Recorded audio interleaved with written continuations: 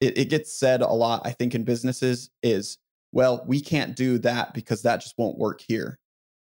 And I always think, well, it works for like literally every other business. Why wouldn't it work for us? How are we any different? You peel back some of the limiting beliefs, and underneath those are principles that are the same everywhere.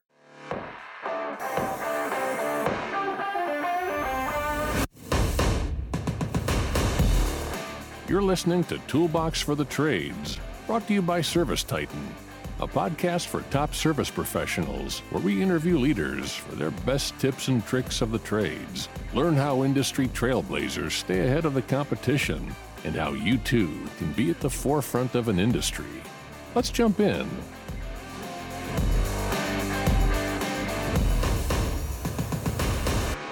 Hello, contractors, and welcome to Toolbox for the Trades. Today, I'm talking about growing a residential division with Spencer Tippett, the Director of Business Development at Rainforest Plumbing and Air. Since joining the family business in 2019, Spencer has seen the company triple its revenue.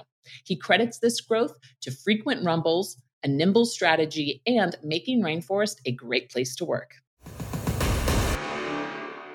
Spencer Tippett, you are the Director of Business Development at Rainforest Plumbing and Air in Arizona. Today, we're going to talk about building a residential division with innovation and creativity. I am so excited to have you on the podcast.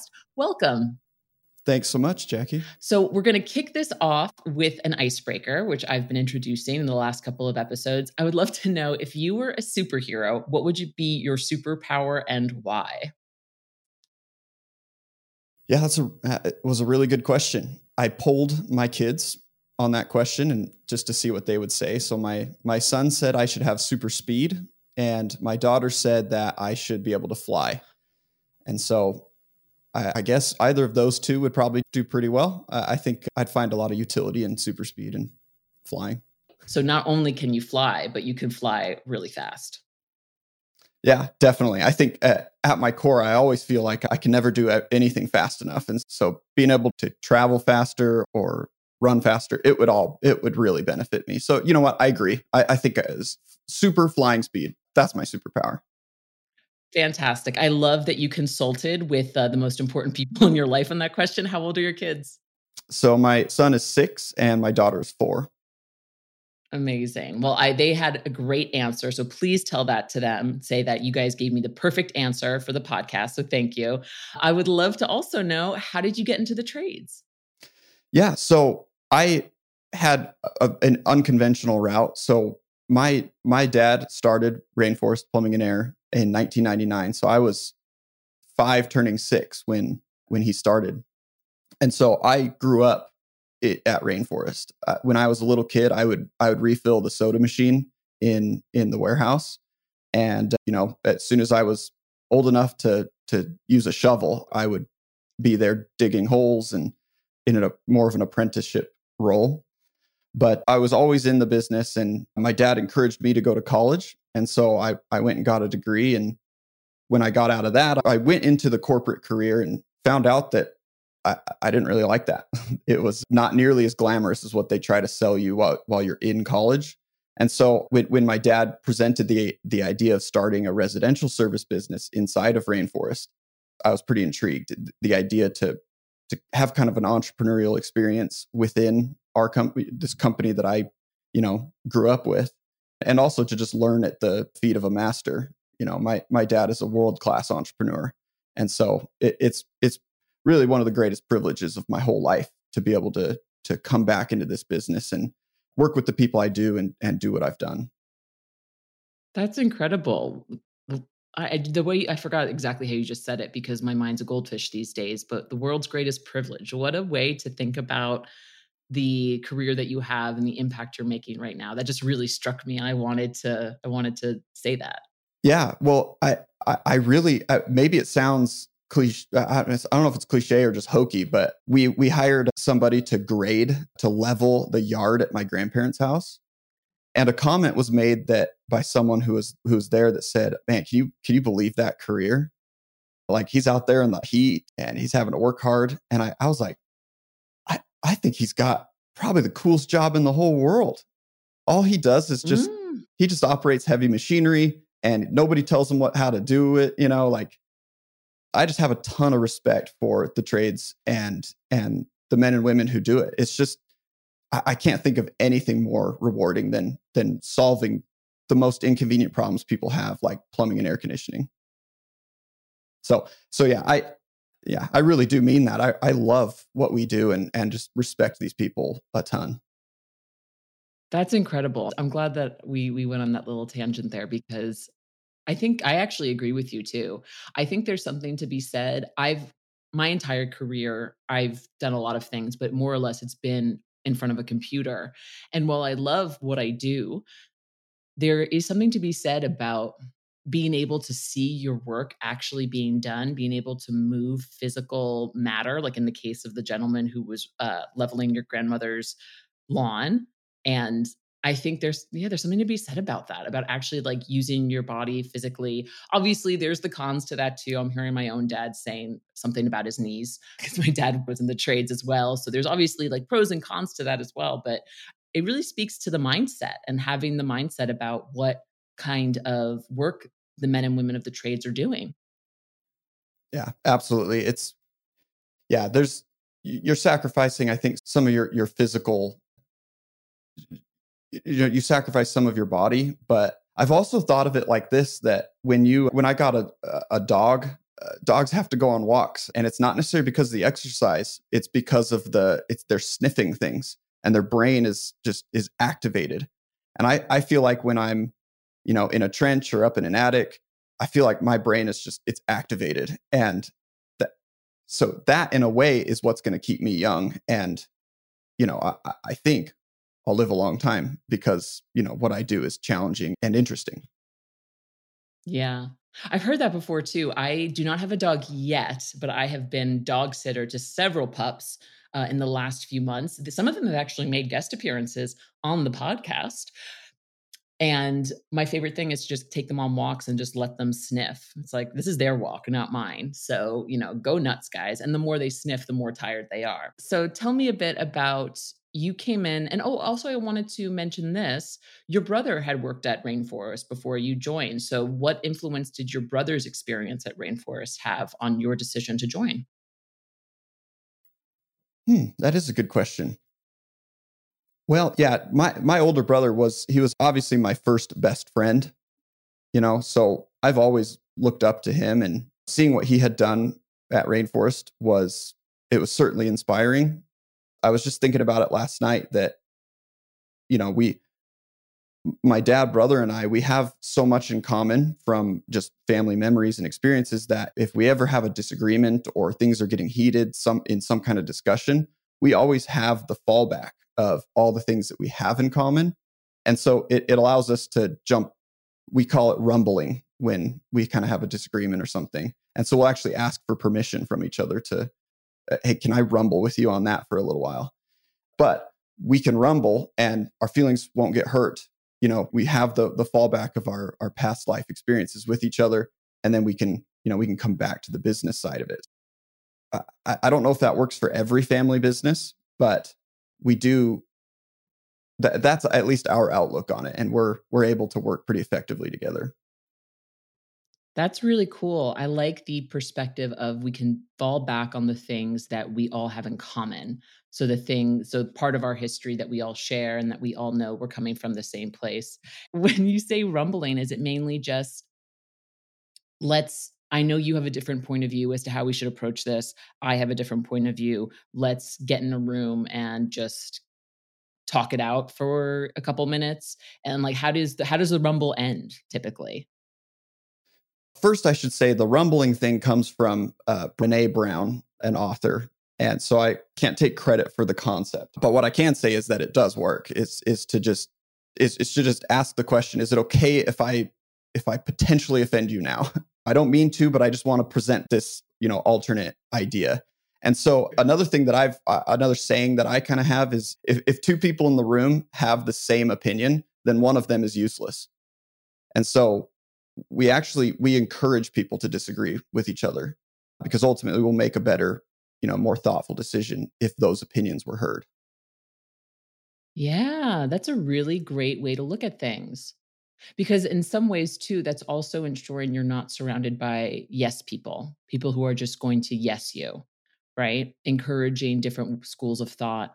And by the way, I think this is a toolbox for the trades first. I have mentioned Brene Brown so many times on the show. You were the first guest, I think, that has mentioned her to me before I got to mention her to you. So yay, that makes me so happy. I love that. So what I also love about the idea of asking someone if they're ready to rumble is you're asking them, "Hey, are you in the headspace to go with me on this? Like, are you ready to to rumble, to spar about something?" And are there times when your dad or your brother are like, "Oh my God, I can't do it right now. Can we revisit this tomorrow?" Is that kind of how that normally goes? Yeah, there's certainly in our family, it seems like we try to brand everything we do, but my dad's famous method is he calls it the back burner principle. And so that's his flag for when I don't want to rumble on this right now. Let's put it on the back burner. And actually in his desk drawer, he has a drawer that you pull out and there's a label on it that says the back burner. And so if he's got a paper or something that he's thinking about, he'll literally put it in the back burner drawer and know that he's got to get back to it at some point. See, I love that concept, but you know what would happen for me? I know myself really well is I would have the back burner drawer and the back burner drawer would just never get opened. I would just keep on adding to it. And then it's like, oh yeah, I guess I should like look at all of that stuff. I'm very much someone who needs like immediacy in my decisions, which is something I'm working on. So I definitely give your dad credit for being able to kind of revisit that stuff when he's not ready at the moment. Yeah. See, I call it strategic procrastination. Is let's call a spade a spade. It is procrastination, but there's strategy to it. Yeah, yeah, for sure. Oh my gosh, got so many great just like insights on how you as a family work within the business in just these first 10 minutes. I love it. I know it's probably super weird, but we we do feel like when you name things, it gives it power, and so our company name has power, and we have a lot of fun naming things. So Yeah, yeah, I totally agree. So let's talk about naming things and making a decision to branch out. What inspired the team at Rainforest to create a residential division? You guys were commercial for the longest time. What prompted the new branch? yeah, in Service Titan language, it was business units, and which that does come into play. Actually, is our ability to kind of like keep the departments separate within a single software platform that actually did make things possible. So we Rainforest started as a residential service business, and early on, my dad figured out that he could actually build a business in a commercial space and we could compete on a level that, well, we could have a business that others couldn't compete with. And so we really created the business around a commercial and kind of property management industry. But as the business went, I think my dad realized that there was kind of a cash flow advantage to having a residential service business. You take payment up front and then you pay for the equipment in 30 days. And so kind of that's almost the exact opposite of how a commercial business runs. And so we thought that but if we had that, it could kind of diversify us and make us a little more recession proof. And so they had actually had a couple of managers in place to try to create this residential business, and they just weren't working out. We had a large radio budget that was not really drumming up business like we thought it would. And so that's when my dad presented the idea to me of coming back to the family business, which was something I previously didn't want to do. And so when he kind of presented the idea that we could, pull this off and it would be something valuable to the business, it really intrigued me. And so yeah, anyway, I came back and we had just signed up with Service Titan and had a lot of capabilities that we had never had before, customer data that we could go back on, and that's ultimately how we grew up our membership base. But yeah, so we, as a commercial service business, we had just signed up with a residential service platform, and so seeing those, that we had the tool just right, we were already paying for the tool. Seemed pretty logical just to leverage it and scale a residential service division. Yeah, yeah, for sure. And I know that when you first when the team first decided to launch the residential division, before you came on, you mentioned you had this big radio budget. It was with ServiceTitan that you realized, oh, this radio strategy is not yielding us anything. It's really, we're just wasting money. Can you talk a little bit more about that? Yeah. So, excuse me. So, yeah, ServiceTitan allowed us on many levels to just track if we were being effective. So my dad always tells us the story about in the early days, he would take an ad out it was this thing called the yellow pages. I don't even know. I don't even know if the pages were actually yellow, but anyway, he would spend all I think they were. I think so too. Rumor has it that they were yellow. I don't, it just baffles me that that's how you used to have to do it. So he would do those, and then he just couldn't tell if they were working. He would call from the house. He would call the office just to make sure the phone line hadn't been disconnected because it was so quiet.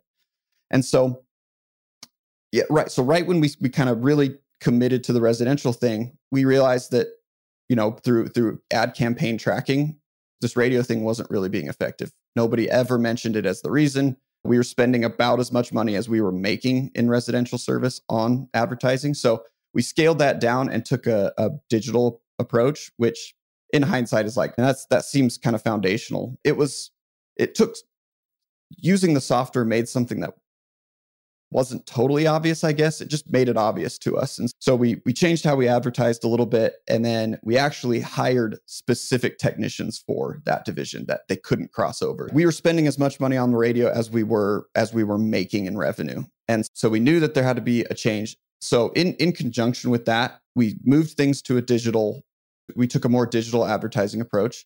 And what we had been doing previously was whenever residential calls came in, we just let one of the technicians handle it. And so what we learned was if you're going to, you have to create the business around the customer that you're trying to serve. And so, wearing shoe covers and, giving all kinds of options for different ways that we can solve the problem. And I don't know, little things like that they weren't obvious and they weren't ingrained in our culture. So we hired specific technicians for our residential service side, and we didn't allow any crossover. So initially we had some concern about, is there going to be enough, are there going to be enough calls for this residential team to handle? And ultimately that took kind of a leap of faith because at the beginning there weren't any. But by burning our ships, burn our ships of fear, we just committed to it, and it seems to have worked out. Yeah, it seems to have. Like you said that you're pacing to hit 5 million at the end in just residential sales alone. So that does not include the commercial business by the end of this year. And you started when you came on was 2019. Is that correct? Yeah. And, I have to say, when you were discovering that radio wasn't working, learning about shoe covers and building the residential business around the customers you want to serve, you were saying stuff like, oh, well, we used to just have a commercial tech go out. I just want to say, I think it's so great that you're on this podcast right now and sharing mistakes that you made. I won't even say mistakes. I would say like the learnings that you made while you were trying to accomplish this task. You're like, I guess it seems, it's kind of common sense now, but you didn't know it at the time. And for so many people listening right now, that's still not common sense. So I just want to like normalize that for you, is that of course it's not. You had to take a leap of faith. So correct some of that language in your head, Spencer. You're doing a fantastic job. Well, I joke that it's been a profitable experiment, and it, and that's actually the beauty of small business. Where, I used to work, where I came from was the largest company in the world, Walmart, where you can't make a decision ever. It's just not possible. And so coming to a small business, it was like, even at the top of this thing, we don't know exactly what we're doing. We're, we collect opinions and we make the decision that we think is best. But I kind of like that. We're just always, always trying new things. And, it's been a profitable experiment. I think it's the best way to describe it. Yeah. And you need to have that entrepreneurial mindset of being able to quickly pivot, of being able to make decisions, because I know there were things that there were assumptions you made when first starting the residential business. I know another thing was too, Rainforest historically in the commercial side was more plumbing focused. And so when you open the residential division, your first thought was, of course, we'll make it more plumbing focused as well.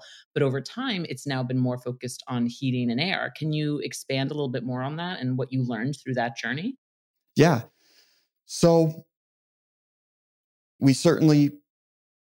we owe everything to our commercial plumbing business. It was, they've given that the kind of the winnings from our commercial plumbing business has allowed us to, it allowed us to create air conditioning, to get an air conditioning license and add that to our business, maybe 8 or 9 years into Rainforest history. So certainly this Rainforest had kind of evidence of it being a plumbing company first. And so ways we compensated people and just processes internally were very focused towards plumbing. And so something that kind of being entrenched in what I was doing allowed me to just kind of see from a different perspective from the other side of that particular issue. So residential air conditioning, we saw some early opportunities, but things that were preventing us. So when we first started it, we didn't have a way to compensate technicians for selling new units, which in a commercial setting is not necessarily the way that you are profitable. You want a kind of an even balance of the two.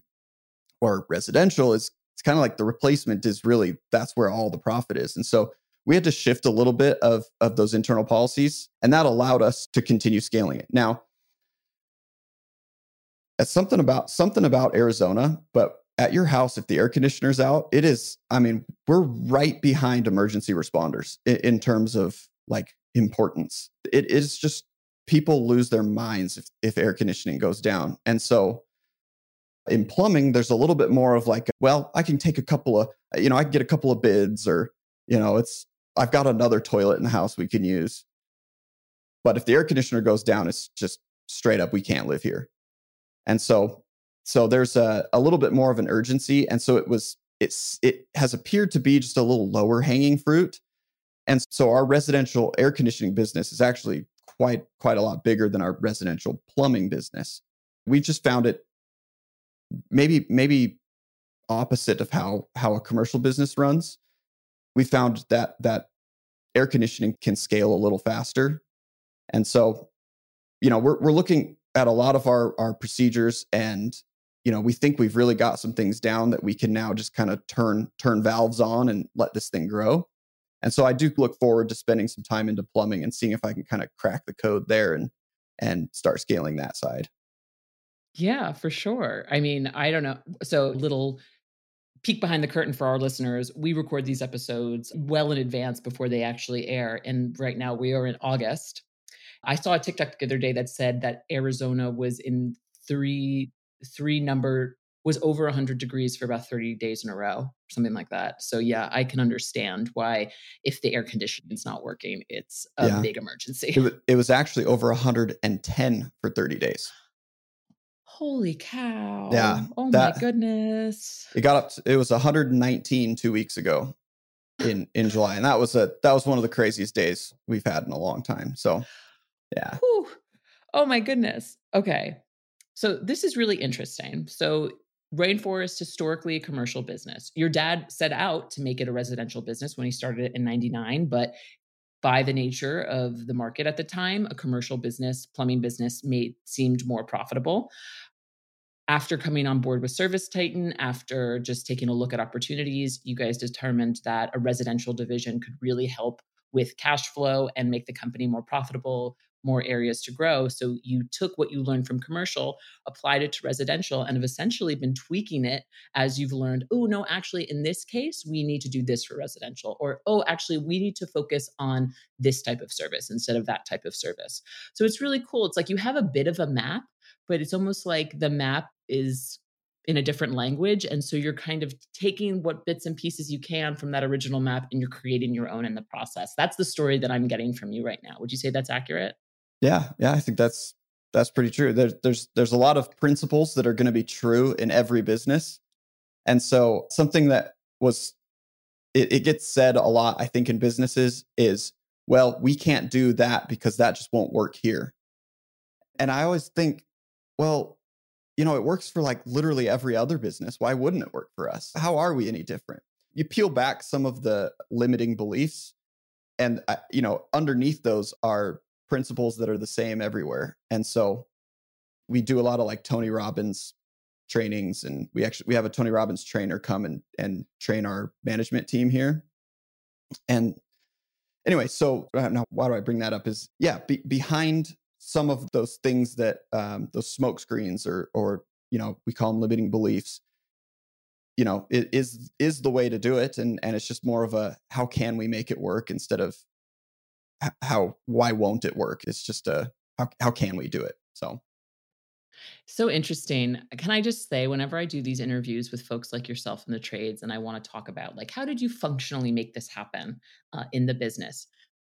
More or less, we get into a topic about psychology. You've mentioned Brene Brown, you've mentioned Tony Robbins, you've mentioned this concept of rumbling, of limiting beliefs, of, oh goodness, what was the other one?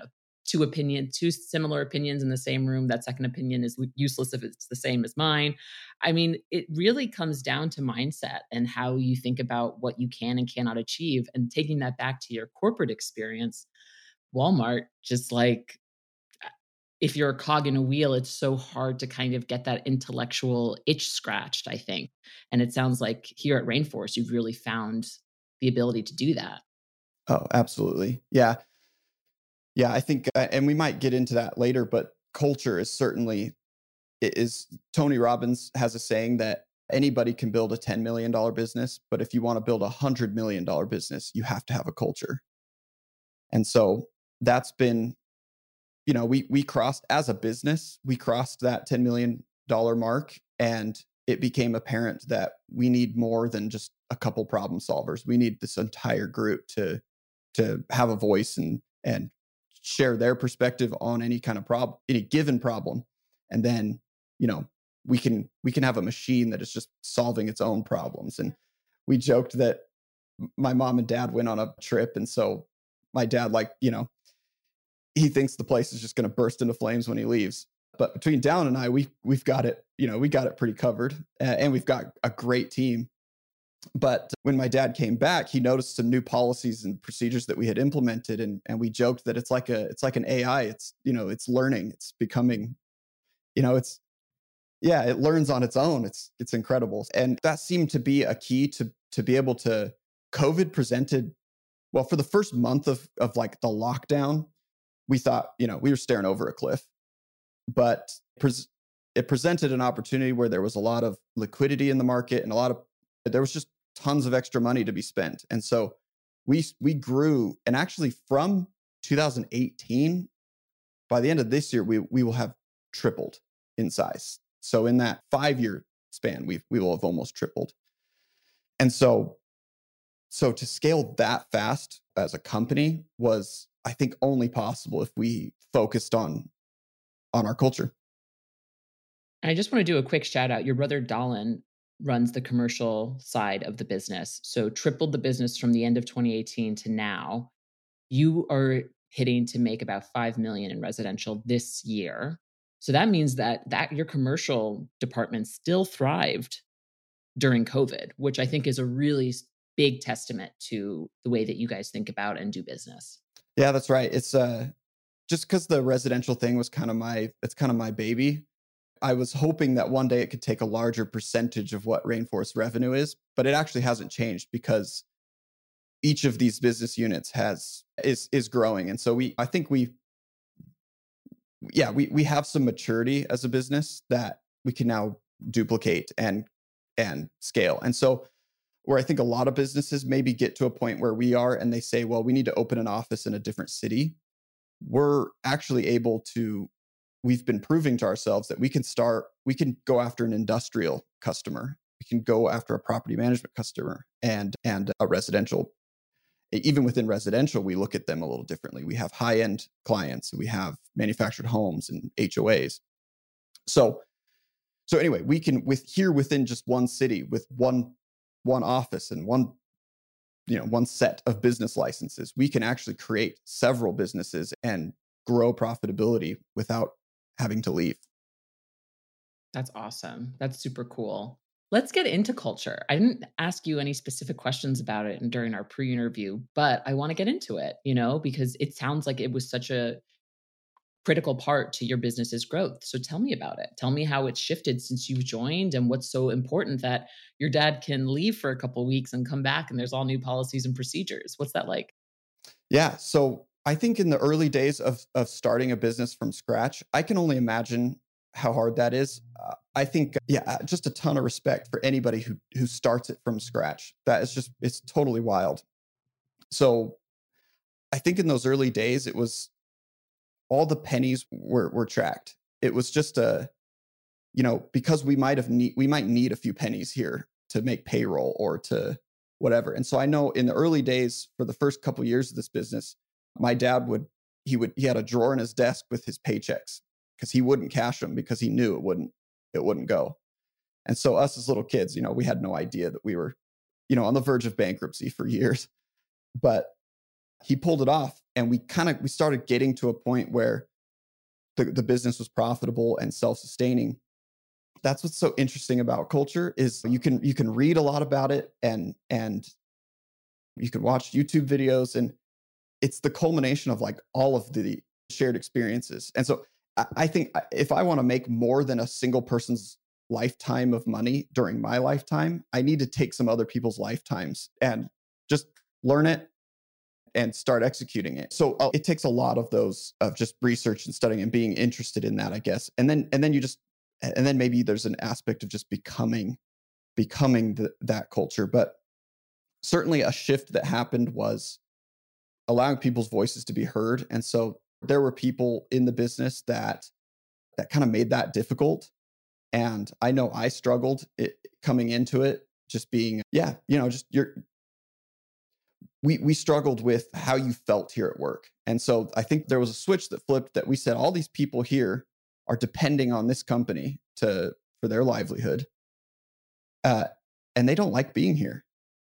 And so there was a shift where, we celebrate birthdays. Every birthday at the company is celebrated, and some kind of, a cake or bagels or whatever is every birthday. We improved our benefits. So now we do 100% 401k matching. We do a cheaper health insurance plan. I would love to say that we just pay for all of it, but it's not quite possible yet. But we, there's all these things that we do that says, hey, you are valuable. And in fact, here's another thing I just remembered. So hopefully you could chop this up into pieces that you need. But I remember I got my first paycheck. So when you get at Rainforest, your first paycheck was always paper, and then you could do the direct deposit. So I looked at my first paycheck, and on the top it said employee number 2035 or something. And I was like, there's only like 50 people who work here. How have we had 2,000 employees over the last 20, 18, 19 years? That means we were replacing the company. We were replacing the company twice every year. That's what our churn was. And so I think that was a signal to me that something had to change, and changing how we speak to each other and listen and work together. We celebrate together, whether it's a birthday or a baby announcement or a home purchase. We have a Slack channel just specifically for celebrations. So, last year we had 5 babies born in the Rainforest family. And just homes purchasing, all that is just like that. That's what makes this stuff it's amazing that Rainforest can do that now. We changed some of these things, and now, our turnover rate with employees is dramatically less, which has a hard to quantify profitability impact. That's awesome. I'm so happy that we got on this subject. I talk about culture, I think, on virtually every episode here. I love this question that folks can maybe ask themselves who are listening. Is my company a good place to work? Do people come to work and they enjoy it? And let's be real. Not everyone wants to work, right? I wouldn't, I'm sure there's things hobbies that you have a family, you want to spend time with them. I have hobbies I want to do that I would love to just be able to do nonstop. The reality of the situation is we all have to work, right? when my employees come to work, are they feeling empowered to get their job done? Are they enjoying the company of their colleagues? Are we working together, rumbling in an effective way, right? You talked about there being some managers in place who didn't really foster that growth. And I'm thinking about two things, like as it affects, as we talk about turnover. We have this one group of people who maybe are kind of set in their ways, who maybe are bringing growth down, but we keep them because they've been at the company for so long. So they historically know how to do it. Well, I'll add a caveat that those people who those people who've kind of made, those people were the right people for the time. I think it would be impossible to start a small business without some form of micromanagement. Like you got to know. In fact, in the early days, there was an embezzlement. And so we had a general manager steal a couple $100,000. And back in the early days, that could have tanked the whole thing. But somehow, my dad figured it out. I remember I came home one day and there was a horse saddle in the garage. And we're not horse people, but I said, "What's that?" And he goes, I guess I have a horse. Anyway, little did I know that, we were using this guy was using company money to buy his horses. But anyway, so these, people came in after that and managed the business in a way that it was profitable. Like we owe everything to those people in the early days. Now, I do think that COVID specifically was probably one of the greater challenges that a business could face. And so being able to quickly adapt to that, things needed to change. And I think a lot of people from those early days that are actually still here, we do have a lot of 15 plus year employees at Rainforest.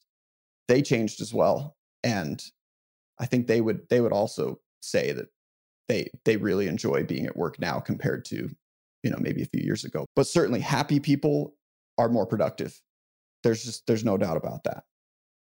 Yeah. And, I'm thinking about employees in terms of longevity. I've been at ServiceTitan for actually 6 years. It was like yesterday was like my 6-year anniversary, which is, by the way, the longest place I've ever worked. I'm employee number 287, and we are well into the 2000s now in terms of our employees. And I think about the company I joined and the company I work for now, and it's completely changed. And, thinking about turnover, right? We want to keep people happy, but we want to make sure we're keeping the right people in the organization. And I think one of the things that's enabled me to flourish at ServiceTitan, a constantly growing company, is I'm always down to like pivot and change and adjust. And COVID was another big reckoning for my department specifically, where we kind of changed things on. We really knelt in on a content strategy. Sorry, we're getting a little B2B sassy here, but I'm just relating to Spencer's story. And, I think about how you could have longevity in employees, and sometimes that longevity could be to your detriment. Sometimes it can be to the positive. So I think my takeaway in our kind of like ethereal conversation here about turnover and about impact is you want to make sure that the people that are staying at your business are the ones that have the right attitude and can pivot and grow and change with you as the business pivots, grows, and change. Do you agree? Am I making sense? Yeah, absolutely. Like I mentioned, there's principles that are true no matter what kind of business. So ServiceTitan's experience, in fact, a company like ServiceTitan with 2,000 employees, I think I have interest in that because one day I think we'll have 2,000 employees, across divisions and states. So there's something to learn, but I think there's underneath all of it is the same principle. And so yeah, you're absolutely right. Yeah, very interesting. This is the kind of conversation I never thought I would be having with people, but my role at ServiceTitan has allowed me to, and I think it's really fascinating. So thank you for going on this like philosophical business journey with me. I so appreciate it. Spencer, you've been so generous with your time. I've really enjoyed everything I've learned from you today. Like just enjoyed it on an entertainment level. And also you've made me think a lot, which is one of my favorite things about doing this show. I would be remiss if I did not ask you, because Rainforest is pretty unique. You were actually, if I recall, I think Rainforest is one of the first commercial businesses that we got on ServiceTitan. So just from a general perspective, I'd love to know, like, what's it like for you had mentioned it before, you have two business units, the residential unit and the commercial business unit. And I know residential is your baby, but can you just tell the folks listening, like, what's it like to run these two very different divisions on one platform, on Service Titan? Yeah. So we definitely, I remember when when Service Titan was kind of pitching us, they actually almost walked away. They said, "You guys just aren't the right fit for this." And there was a kind of parking lot meeting where we said, "We can't let them leave. We have to have this." And so we couldn't afford not to have it. So anyway, going, creating separate business units. So we actually have 5 business units. So commercial plumbing, commercial air conditioning, residential air and residential plumbing, and then capital improvement. So we do often like 300 water heater change outs or repipe in a condo association, stuff like that. So we keep that over there. Now, being able to, the business grew, and there was a point where it was like, what percentage of this is residential or commercial or restaurants or industrial? And it seems like when you kind of divide them up, put them in their own little buckets, you can more easily see what it's going to take to grow those things. And so I think Service Titan, by allowing, by having the business unit feature, we have dispatchers and call takers for each of those departments. And so they all are hyper focused on the problems that face that division. And so that has allowed each of those things to grow just exponentially. Like we joked earlier, it's sentient. This thing is like unstoppable. But as we focus in on an area, so the reason residential didn't take off was because it was just mixed in with everything else. So when you separate it, you can focus on what are the problems it faces. In plumbing, we thought, we always kind of worry about those capital improvement jobs, because are we relying on those too much? Because one of those jobs represents like 5% of our revenue for a year. And so, we separate that and we say, now, what does commercial plumbing, what does it need without those big jobs? And so anyway, I kind of see maybe that can happen a couple more times for us, where we take out a restaurant division or whatever it might be. But being able to focus and then have people in those departments who they're compensated for the success of their domain. Service Titan it helped us do that. And so again, the principles are the same, whether you're a residential or a commercial business. It's just maybe the how you do it needed to change a little bit. Yeah. So really being able to pull all of those different service lines away from each other and really see, okay, what's going well, what's pacing to plan, and how can we grow these? Like, what are little like tweaks and levers we can pull to potentially really ramp this up? Oh, I see that, this is happening in the residential plumbing division. Maybe we can borrow from this commercial plumb. Like, in terms of insight, I feel like it helps you probably separate all of these things, because otherwise everything's just jumbled and you're looking at a global number, which isn't really going to tell you, oh, this department needs more attention. So that's kind of what I got from your answer. Was I right? Yeah, absolutely. You made me think of something else too. As a commercial business, we started this residential thing. And I remember when we first started it, we only had 2 installers for the whole company between commercial and residential. And we would sell these residential jobs for double or triple what we would charge for a commercial one. And they had to wait a week because we didn't have an installer for it. So we hired installers for just residential. And then we realized, wait a second, installs are that's a thing. That's a business unit. So actually the next project is actually to separate install from those and look at them separately. But the residential experience and seeing how installs have become a really core piece of that business actually made us look inwards on commercial air conditioning. And so now we have 10 installers in our commercial air business on top of the service, our service guys. And so that we doubled that business in the last 2 years because of a lesson we learned from the residential thing. So yeah, it's certainly a compounding effect, and there's momentum. So we're just having a good time with it. Okay, very cool. Spencer, I really enjoyed this conversation and just like talking about business themes and your journey and growing the residential division at Rainforest. This has been a really thought-provoking conversation for me. And honestly, those are my favorite. So thank you for doing this. And as we said before, I would love to have your brother Dallin on as well to talk about what he's doing more on the commercial end. But thank you so much for joining me on Toolbox for the Trades. Are there any final words that you would like to share?